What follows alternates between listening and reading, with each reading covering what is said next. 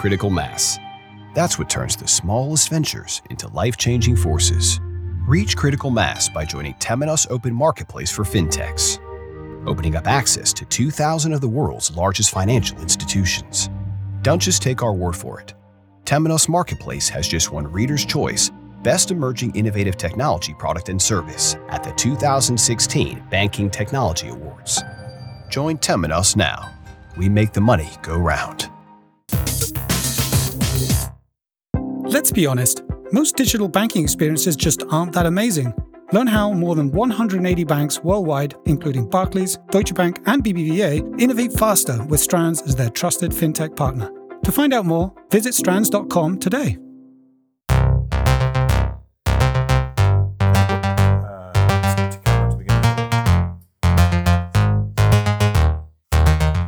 Hi, welcome to the FinTech Insider interviews. My name is Chris Skinner, and I'm here with Ollie Purdue, who's the founder of one of the FinTech challenger banks, Loot, in the UK.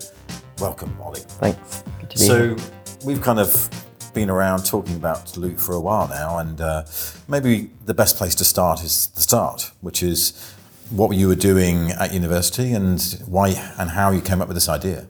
Yeah, so I studied law at uni. I didn't want to be a lawyer, and at the time I was studying, I kept getting really frustrated with my bank account. It was just unable to tell me basic things about money, and that's kind of what a bank's meant to do, right?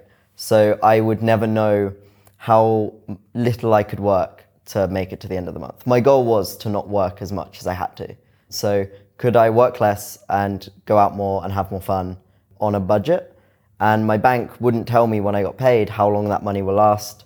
It wouldn't tell me where I can cut down on my spending, and it wouldn't tell me if my spending's normal. So I was in a position where I'd never really understood my money, and I just didn't get it. And then I tried sort of budgeting apps and things like that, and they're really clunky at the time because you have to enter in every transaction. What year was this? This was 2013, 2014. Right. So I was at UE in Bristol, and then I used these budgeting apps, and they were just so bad. But I used one like for every transaction for a year I was entering it in, and it was crazy. And then stuff like direct debits would never come through on a budgeting app, and like really basic things wouldn't match up. So it became really clear that a bank needed to be much smarter with the data and present that in a better way. And that's kind of where it started. And I often liken it to where you started with the idea is because banks only gave you a history of what you'd spent rather than a forecast of what you would spend. Exactly. And so you really wanted some form of personal financial management tool that was a little bit more 21st century. Yeah. So I worked a part-time job, and every month I got paid a little bit different every time. So I wanted it to say, well, based on everything we know about you, it will last you till this date, and you can save this amount of money, and you can go do these things. And that's kind of it. I thought that was really simple. So when I started, first of all, I needed to work out how to start a business and how to start a bank, which is kind of even harder. So I wrote a letter to all the bank CEOs, all the big ones in the UK, saying, I'm going to build a bank. We should probably meet and talk about it. That went pretty well. I met with I met senior level people at most banks. This is coming from a student? Yeah, so I hadn't graduated at the time. So I was still studying at UE, and I was kind of thinking, why would they meet you? I mean, they won't meet most technology vendors. Why would they meet some upstart student? I don't know. I think if you write someone a letter, they'll probably open it. And then if you send enough letters out, somebody will probably reply. So that was kind of the thinking. Some banks completely ignored it. Most banks didn't, which was surprising. So who were the guys you met? So I met some people from Barclays, the CEO of Metro Bank, and some really high up guys at HSBC. Particularly HSBC and Metro are really helpful. I'm still in contact with them today, and they've been really useful. So these meetings in summer 2014? Earlier than that, so January 2014. Okay, and what was the sort of things that you wanted to know? Because obviously you were studying a law degree, and suddenly you're thinking that you can open not just a business but a bank when no one else was really doing this. Yeah, I went down the route of this is a problem that should be solved. So it was less I'm going to build one. That's what I told them I was going to do. But it was more, why aren't you doing this? What's stopping you guys from building this product? That's where I started. And it became clear with a few of the banks that it's not a priority, or it'll take too long, or they don't see the value in it, or there was loads of different reasons. But there wasn't like this wouldn't work or it's not a good idea. It was just like, we can't do it because of this, but good luck kind of thing. So I thought it can't be that hard. I should be able to give it a go myself. So that's kind of how the business started. And when did you register the company? That was June 2014. Okay. So at this point, you've got the idea, but you've now got to go out and start to get funding, start to think about how to actually build a bank. Yes. So what were the next steps? So next steps, I would go, so I was in Bristol still, I would go up once a week. I'd have to get up at like 3, 4 a.m. to get to London for like 8, 9, every couple of days to go meet people. So I did a pre-accelerator that just kind of introduced you to people, not in banking, this was just in like the business world. And at the same time, I was following up with bankers who I'd had a phone call with or I'd met through the letters, and then just meeting people that they knew, and it kept kind of growing from that, really. And I know that you eventually found a partnership with Wirecard, which is in Germany. How did you find them? Yeah, so that was a long one. So 2014 went, and we'd actually launched an MVP on a prepaid card platform first. So when we went to Wirecard, we said, we've already got this product, we want to build it on sort of your system, which is really great. But how did you find them? So I just met them at a conference. We were quite lucky that before them, we'd built this prepaid product, so they already knew who we were. And we were like, can we do this with you guys? So you started as prepaid card product. Yeah. And when did you actually have the meeting with Wirecard for the first meeting? Yeah, so that was like at the beginning of 2016. That's quite a long time between summer 2014 registering the business and beginning of 2016 meeting Wirecard. Exactly. So after summer 2014, I'd raised a bit of money, moved to London, did an official accelerator program of like how to build a company, and at the same time tried to work out how to build a financial tech company because it wasn't linked. Then I found our first 2 team members, so Kyle and Philip, and then a few others after, so Chris and Jacek, and they joined the team. And we built version 1 of the product. We built a prepaid card, took 99 days to build. It was pretty clunky, but it worked. And then by that time, there were 7 or 8 of us. And then we launched that, got users, got early traction, proved that not only could we build a company, we could build a finance company that looked like a bank, that worked and got users. And that helped us kind of establish ourselves, meet Wirecard, and actually be able to say, look what we've done, can we do this with you guys? And then work on like follow-on funding and stuff like that. I guess at some point you must have met the Bank of England and the regulators. Yeah, so we're quite lucky. So we're not a bank ourselves because we use a partner bank. So we kind of aren't too linked to those guys, but we do meet them. So you're more an app on a bank rather than being a bank? Yeah, I think we've got to take this very step by step in the way that we've got to prove we can build a product that works and gets users and people love it, and then work on if we want to build a bank as well. So what's interesting for me is you launched and then it's kind of through word of mouth you've been building a presence. So how's that going? I mean, what's happening with actual customers? Yes, so we went live with this kind of version 2 account, we called it, in December. So far the response has been really great. We spent a lot of December working on improvements and refinements. January, we launched Android, and last week we launched web as well. So we're actually on all 3 platforms, which is really important for us.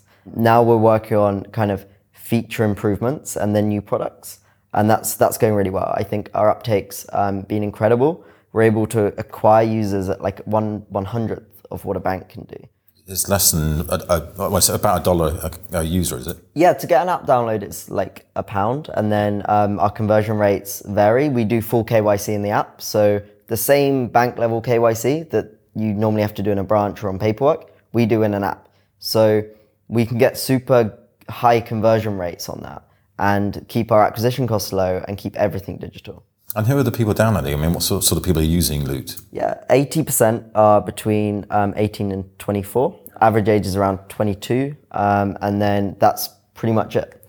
And then we have people that are trying it out that's older. Do you have any people of my age using your apps? Yes, yeah, we do. Yeah. We were talking earlier actually, and your oldest user? I think 80. Yeah, I think around 80. We've got like 250 people over like, I think it was 65 or 70. What are they doing with it, I wonder? I don't know, using it as a bank. It's we want to make sure that we can build the kind of cleanest interface and the most descriptive products. So tell you more about your money. And I think that doesn't just translate to a younger demographic. It could be anybody. It's just we focus our attention on a younger demographic because we think they're more likely to take up a product like ours.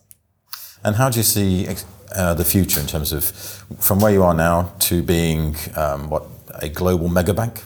Yeah, so we want to expand into new markets and into new products. We've done sort of current accounts pretty well. We're going to do a few more refinements on that and add in new products that we think work with our user base and what our users want. Then it's expansion into new markets. And then we will come back to the question of whether we should use partner banks or become a bank. It's kind of a question mark. Yeah, it's an option, effectively. It's an option. I think it's not essential to prove that you can build a great business. We can be profitable without it. I think you can do everything a bank can do if you've got a great banking partner. And I think we've established that, so I don't think we need to go down that route for a while. Bearing in mind there's lots of challenger banks, so to speak, neobanks starting up in Britain. How do you see the competitive landscape in terms of Atom, Starling and all these other guys, your competition, or are they all going to find a different space? I think there's kind of like a challenger bank handbook of all the things you need to go live. But I think everyone's focusing on different angles of it. Our competition are the big banks because they have 70% of the market. So we're not competing to get Starling users because there aren't any compared to the big banks. So I wouldn't see them too much as competition because we're all working towards the same goal. I think it'll be really interesting to see how many of us hit the scale we need. Because the banks, there's like way less big banks than there are challenger banks, right? So some of us aren't going to hit that scale. But I think that would be really interesting. I think one of the biggest challenges for a challenger bank is actually finding funding, especially if you have a full bank license because of capital requirements. Yes. Without that, you actually need less funding. But I know that you did a funding round last year, which was, I think, for £1 million. Yeah, we did 2 last year. So we did one for 1.5 million, one for, I think it was 2.5 million. So we raised at different stages of our company life cycle where we were at.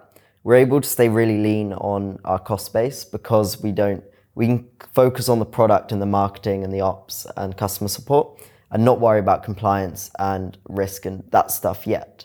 So by having a great partner, they do that stuff and we focus on our bits. So it means the amount of capital we need to prove we've got a great product is much lower. Even like when you look at some challenges, they're raising loads of money and they've still got the same question marks we had 6 months ago. Can you build a great product? Can you get users? So we focus on fixing those first and then working on, can we get a banking license or do we want to get a banking license? And is it a continual treadmill of growing the business and then needing more funding, growing the business, needing more funding? Yeah, I hope that won't last forever. But yeah, so you're always working towards the next milestone. We're really clear internally at Loot what we work for each quarter. So we're saying to the team, this is what we need to do well in the next quarter and set ourselves up for success. And funding falls in line with that. So the ultimate goal is to build a product that a lot of people use and that will build a great business. So it's kind of that first, but we always focus our priorities around kind of funding needs and what we need going forward. So you started Loot in 2014 when you were 21? I was 20. 20? Yeah, so I turned 21 like 2 months after. What do you think you'll have achieved by the time you're 30? That's a tough one. I don't know. I created Loot because I thought it was a really interesting problem to solve. I never wanted to be a banker. I never wanted to be a lawyer. The banking industry is so large, there's so many problems to solve.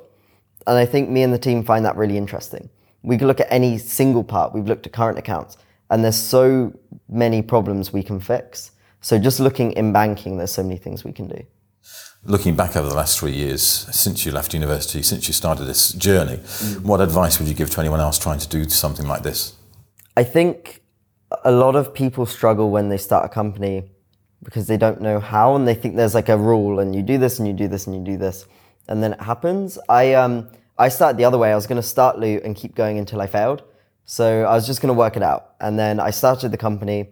Then 3 months later, we had a bit of investment. So that meant, okay, until I run out of cash, I'm going to keep going. And then we got more money and it kind of snowballed. I should have asked, where did the first investment come from? Yes, an angel investor called Nick Wheeler, who runs Charles Tyrwhitt, the suit company. So he... and how did you find him? So through a connection in London. So I met a really great guy, 2 guys actually called Matthew and Christian, and they introduced me to Nick. And he's really great. He invests in a few startups where the founders are just out of uni or still in uni. And that's he gives them a bit of money to help start the company. So if I summarise what I think you're saying is that, first of all, come up with a really good idea and focus on the idea and then work the network around that idea until you find the right connections. Yeah, I think focus on the problems you want to solve. A lot of people also get it mixed up. When you start a company, it's the execution of the idea, not the idea itself. Like a bank isn't new. Like I just bet that my execution of a bank account would be better than somebody else's. It's not that like what I thought of was new in any way, because it's all been done before for hundreds of years. So I think when starting a company, it's all about how you do the idea, and that's unique to you and your team. And then just keep going until you fail. You're a busy guy. You're desperately, obviously, trying to build a business. What's your tip to be productive in terms of make the most of your day?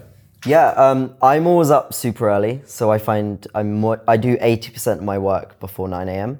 Then I'm relentless on emails. So that's my inbox. It's just everything goes through there. So that's pretty much it.